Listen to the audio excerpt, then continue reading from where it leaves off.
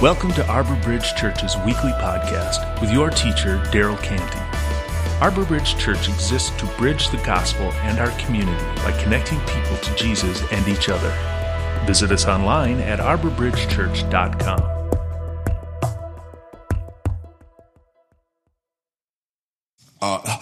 Dear Father, this is my prayer, that our love may abound more and more in knowledge and depth of insight, so that we will be able to discern what is best and may be pure and blameless for the day of Christ. And we'll be filled with the fruit of righteousness that comes through Jesus Christ, to the glory and praise of God the Father. In Jesus' name, amen. I'd love for you to pray that for us, for me, for our church family. Two of the earliest church leaders, a man named Paul and a man named Timothy, wrote the book that we call Philippians. Originally, it was a letter that was meant to be read aloud. So what they basically did, come together for a church service, and then they would just read this letter. They spend the whole time reading this letter that Paul and Timothy wrote. Philippi, it was. I think Penny just said Philippi is a city, and it's actually a city that was named after Philip II, who is Alexander the Great's father.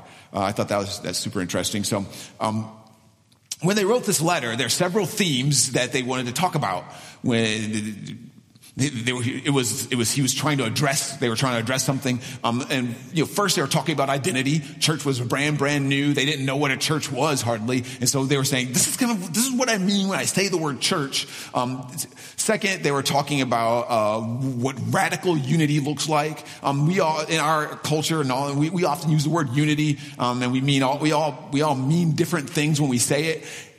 Throughout the book, he tries to clarify what he means by unity, and then he talked about their suffering. At that time, they were suffering because of persecution and all kinds of different things. And so Paul and Timothy, they hit on these three themes over and over and over again. One of the things I'd love for you to do throughout this time that we're going to be going through Philippians is read Philippians through. This only 4 chapters. It's relatively short. Read Philippians through, and then look for just themes of identity, where Paul and Timothy are trying to say, here's who you are. Here's who we are. This is what it means to be a church. This is what it means to be a Jesus follower. And then next week, we can say, okay, let's read Philippians, just looking for where he's talking about unity, and bring those out, draw those out, dwell on those. I often don't read like that, but when we read like that, you can see a bigger theme of what he's trying to cover, what he's trying to say. So in the very first verses that Penny just read, they announce, or they make it clear. They says this. Paul and Timothy, servants of Christ Jesus, to all God's holy people in Christ, to all God's holy people in Christ Jesus at Philippi, together with the overseers and deacons. I'll read that again since I'm butchered it. So Paul and Timothy, servants of Christ Jesus, to all God's holy people in Christ Jesus at Philippi, together with overseers and deacons.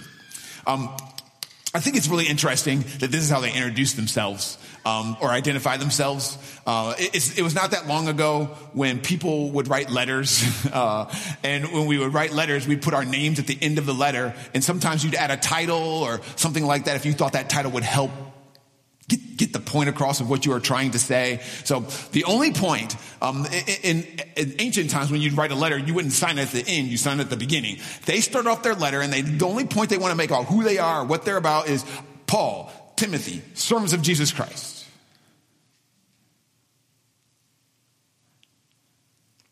I think that's interesting. And in reality, the word servant would be better translated slave. There are several versions of the Bible that translate it this way. Listen to this. This letter is from Paul and Timothy, slaves of Jesus Christ. Or this letter is from Paul and Timothy. We are servants owned by Jesus Christ. From Paul and Timothy, slaves of King Jesus. So for this context and what we're talking about now, I like the word slave better than servant, because it's radical. It makes you be like, whoa, wait. It makes you go past it.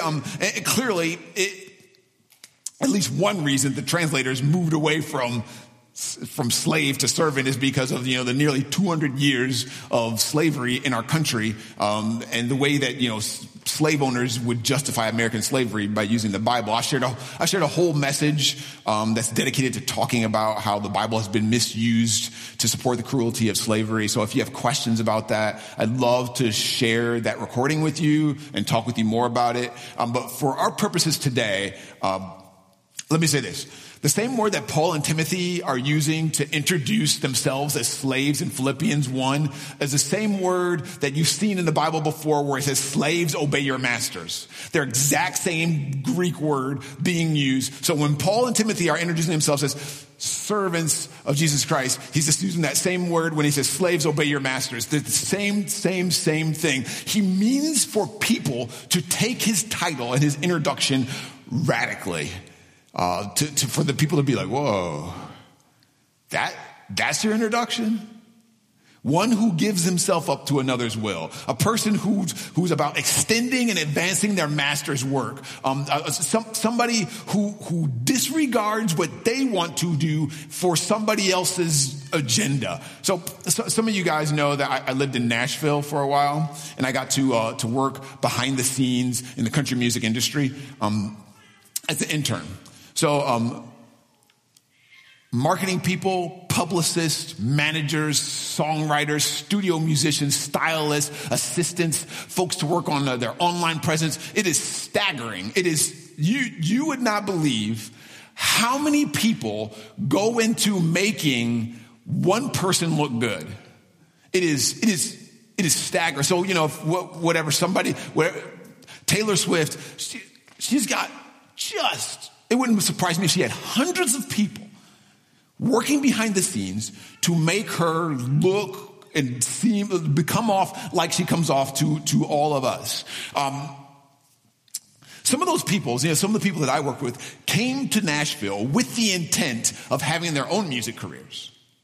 Like when they showed up, they were saying, I want to be famous. I want to have my own music career. And as they got there, they transitioned from doing that. Maybe they thought they couldn't make it, or maybe they decided they didn't want to do it. But they transitioned from doing, living for their own interests so they could promote someone else. They gave up those dreams.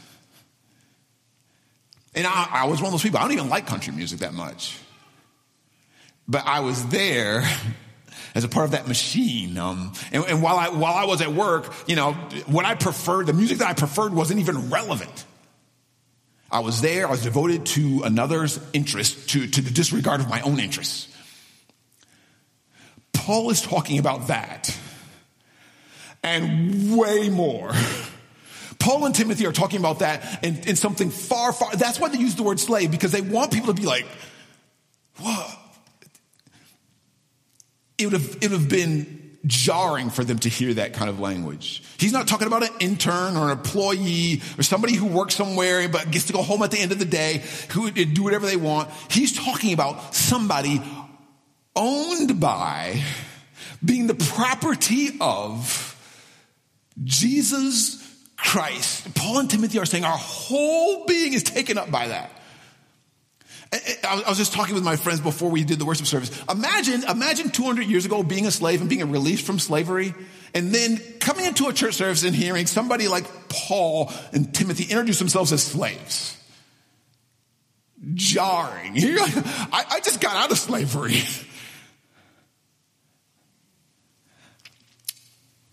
In the letter, Paul points out how unusual it is for someone to have slave-like dedication when it comes to Christ. And Paul's talking about it, and he points to Timothy and he says, listen, you guys, it is very, very unusual for someone to act like a slave towards Jesus, that Jesus Christ is actually their master. He says this about Timothy. He says, I hope in the Lord to send Timothy to you soon. I have no one else like him who shows genuine concern for your welfare, for everyone looks out for their own interests. That's not what slaves do. That's not what slaves do. We just talked about, when you're a slave, you set your interests aside, and your only interest is the interest of the master. He says, I have no one else like him who will show genuine concern for your welfare, for everyone looks out for their own interests and not those of Jesus Christ. So the slave identity is all over the book of Philippians. And again, this is why I invite you to go back and read it again and look for this slave identity that Paul and Timothy introduced themselves with and say, they signed their letter, hey, slaves of Jesus Christ. But just pause and think about that for just a second. What if when you go to work tomorrow, you watch places, you get to the end of your email and you say, slaves of Ford Motor Company. Like when people read that, they're going to be like, it's going to be jarring. Like what kind of statement is he trying to make by saying that out loud? It's radical. When Paul and Timothy introduce themselves this way, they're introducing themselves in a culture where there are slaves. And so when they say that, hey, Paul and Timothy, slaves of Jesus Christ, you know that the slaves in the room, they hold their heads a little bit higher that day. They say, Paul's a slave? I'm a slave. And the slaves in that culture, they know more about what it means to live for the interest of someone else than the free people do. Free people could hardly understand what it means to live for the interest of somebody else. There would have been different kinds of slaves there. We talked about this before. There are different kinds of slaves that were in that culture. Some slaves would have been doing menial work that anyone could do, but often very, very hard. Other slaves would be like slaves that were doing civil service for Rome and had very important roles. But either way, they would perceive themselves as less than free people. Either way, their freedom, their lack of freedom would have made their position shameful compared to people who were free. And they were, we've talked before about slaves were low on the social status chart, looked down upon, and often, taken advantage of. So for Paul and Timothy to sign their letter this way would have elevated their status. It would have said, all of us are slaves of Jesus Christ.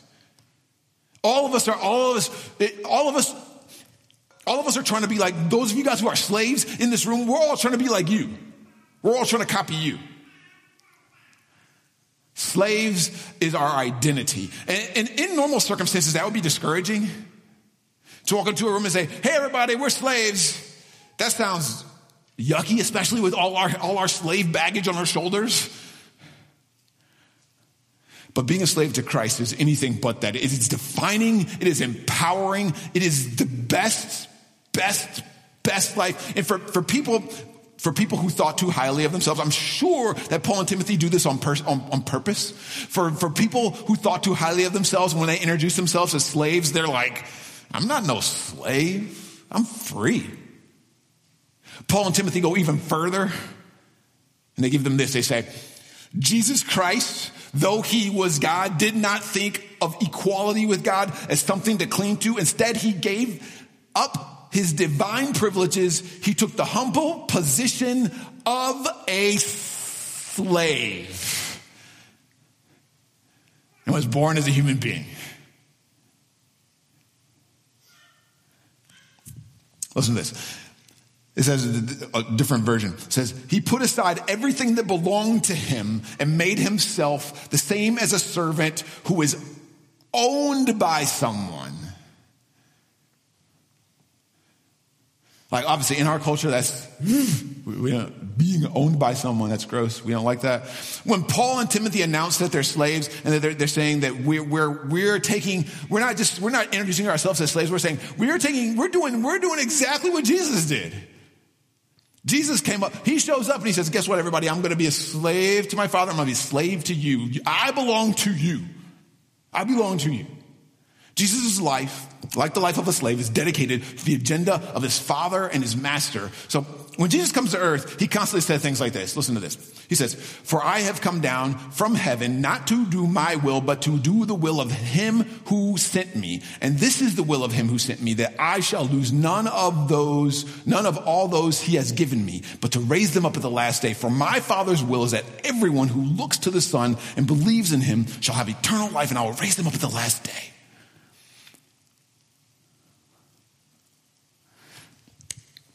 In the time just after the resurrection of Jesus, there are several ways you could become a slave. You could be kidnapped. We talked about this. Like, you could be kidnapped. The Bible speaks against this. If you look closely, the Bible speaks against this. Like we talked just a little bit about it. I want to talk a little bit about what I said before, that American slavery could not have existed if people were taking the Bible seriously, because American slavery is based on so many slaves being kidnapped from Africa. Could not have happened without that. So to try to make the case that the Bible somehow supports American slavery is not correct. So in ancient times, you could become a slave because you owed someone money. So if you owed money, you could say to the person that you owed, you could say, "Hey, I will work for you as your slave until my debt's paid." Another way that you could become a slave is if you could be purchased. So one context where that might happen is if my nation came in and conquered your nation and I was about to kill you, and someone came in and they said, hey, don't kill them. I'll buy them off you. I'll buy them off you. I'll make these people my slave. Another context that could happen is where if I owed you money, and I committed my life to you, and I said, "Hey, I'll serve you until my debt's paid." And then someone else came along and said, "Hey, I'll pay their debt if I can take over as their master." Another context where someone might become a slave. If that happens, so let's say that if that happens, let's say I owed you money. I came to you. I said, "Hey, listen, I'll be your slave until my debt's paid." And then somebody else came along and they said, "Hey, I'll pay Daryl's debt, but he's going to be my slave now until he's got it paid off." If that happened, and my new master said, "Hey, I'm your master now," I said, I'm not doing what you say. I decided that I'm going to live for myself. I'm going to do what I feel like doing. My new master would be upset, of course. And he'd say, she might say something like, "Hold on, I paid your debt. I'm your master now. I paid your debt. And so you can't go along doing whatever you feel like doing. I paid your debt. I set you free to be working for me."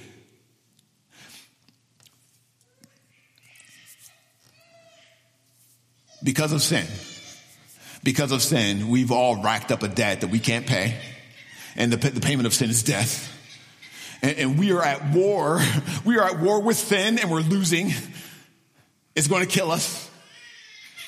But because of the blood of Christ, we are bought and made free from the punishment of sin. And because of his blood, our sins are forgiven. His loving favor to us is so rich. The plan was for Christ to gather us all together at the right time. If we are in heaven or still on earth, he will bring us together and be head over all. So Jesus paid our sin debt, and then he brought us together and created the church out of this. He created this church out of this people who owed him everything and made us a sacred community. He made us a holy community. And this is the thing we share in common. We are all slaves to the same master. He bought our freedom with his blood, and now we have the right to choose.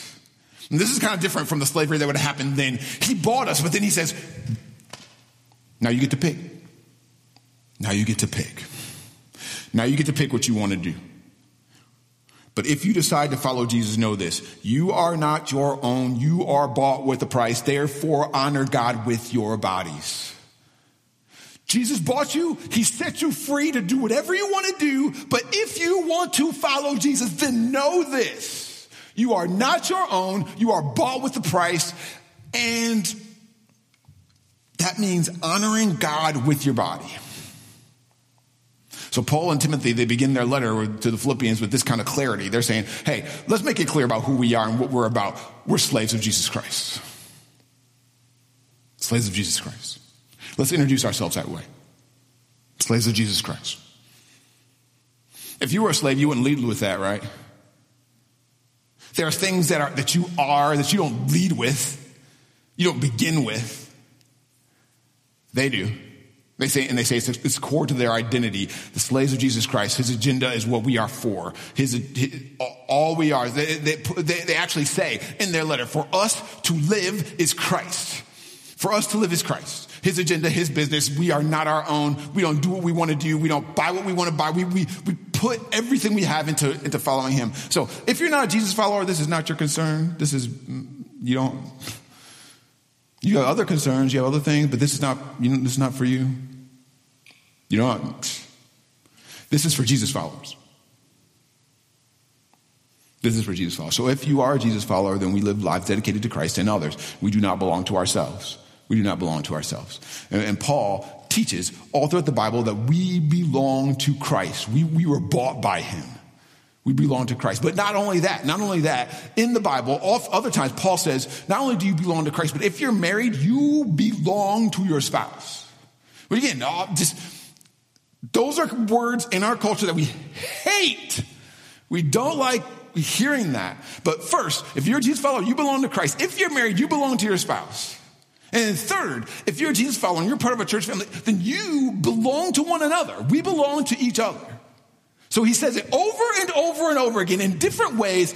You do not belong to yourself. You belong to Christ, to your spouse, and to other Jesus followers. You are not your own. And clearly, this is radical and countercultural because we're told to do what you want and follow your dreams. And we are like what Paul says when he says that everybody looks out for their own interests. I don't got anybody like Timothy. Everyone's more interested in doing what they feel like doing. But this slave identity should form how we spend our time. Not just how we spend our money. It should form not just, we're not just about more stuff and better vacations and living more comfortably. That's not our master's agenda for us. That might happen to be what we get to have as a part of our journey, but that's not an agenda for our lives.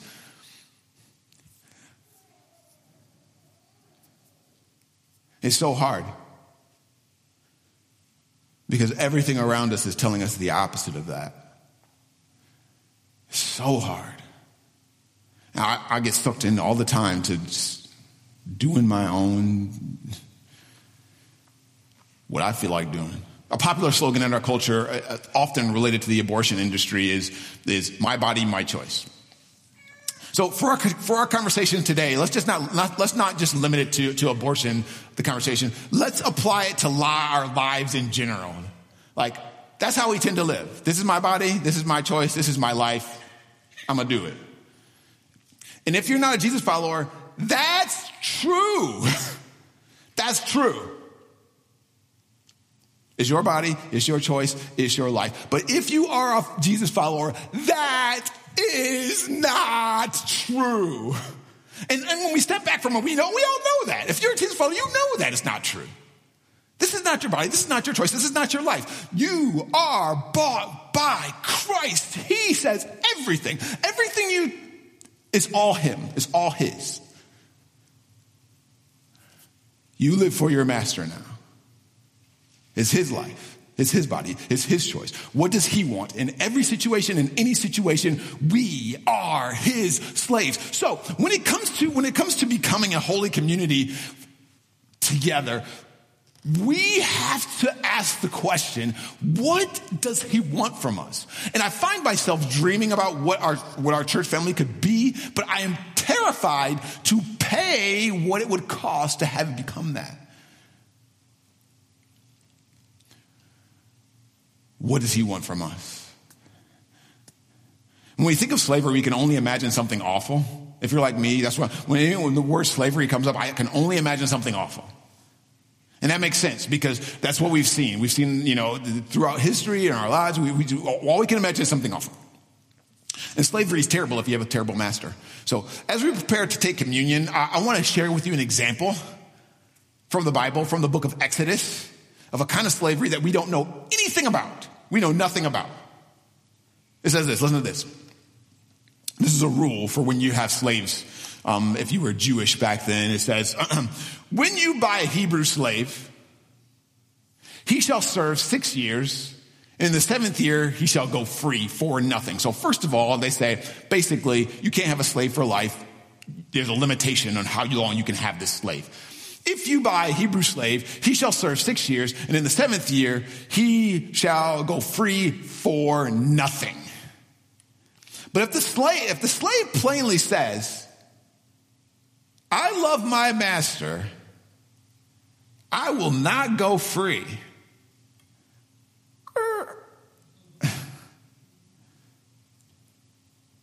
That's offensive, right? And again, you guys know, but you guys might not know. When you get around black people and you suggest that this could ever happen, that you could be a slave and that there could be a context where you was like, you know what, I love my master. I don't want to go free. That's offensive and awful. And you're brainwashed. You don't know what you're talking about. This is what this says. If the slave plainly says, I love my master and I will not go free, then the master shall bring him to God and he shall bring him to the door or the doorpost, and the master shall bore his ear through with an awl, and it shall be his slave forever.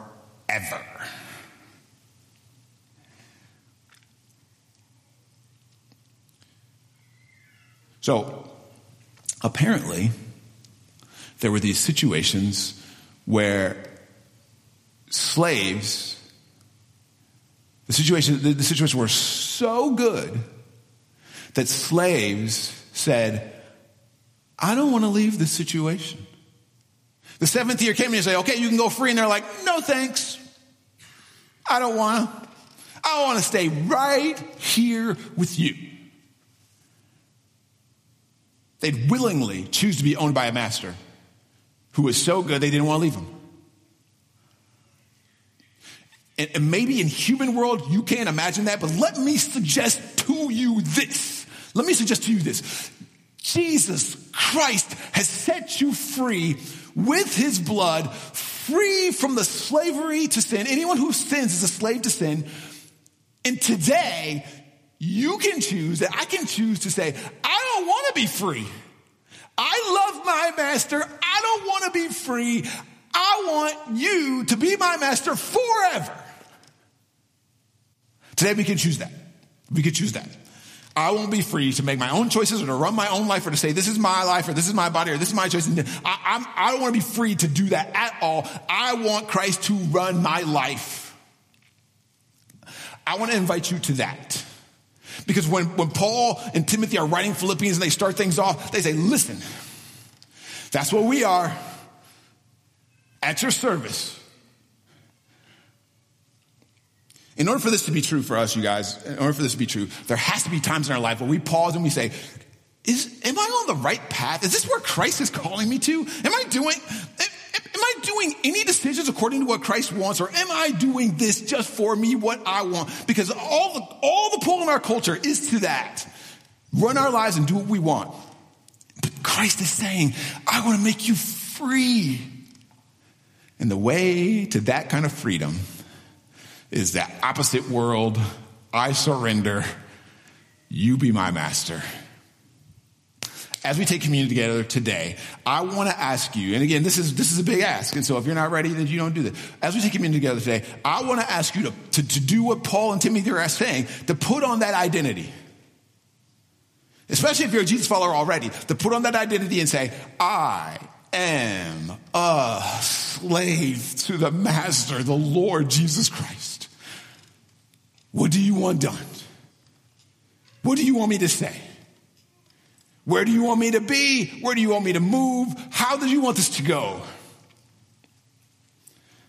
And agree to living for something bigger and better than yourself.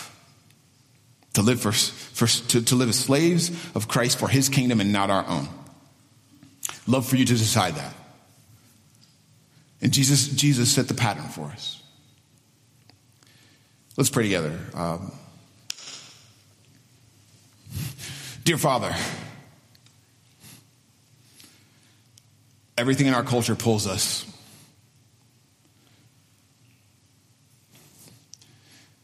It pulls us toward living our own lives and doing our own thing. And in the end, that's not what we're going to want. We admire and we look towards people who live their lives for others. We love it. We love it when other people do it. We certainly love it when other people do it for us. So I pray that you would teach us how to do it for you and how to do it for each other. Teach us how to do that. And teach us how to embrace the identity that Paul and Timothy lay out in their letter to Philippi. Slaves of Jesus Christ. Slaves of Jesus. Everything in me wants to run away from that title, that identity. Everything in me just recoils at it. Instead of recoiling, help us to embrace it. Embrace it. We are your slaves. Help us to take that as radically as you meant it to be taken. In Jesus' name, amen.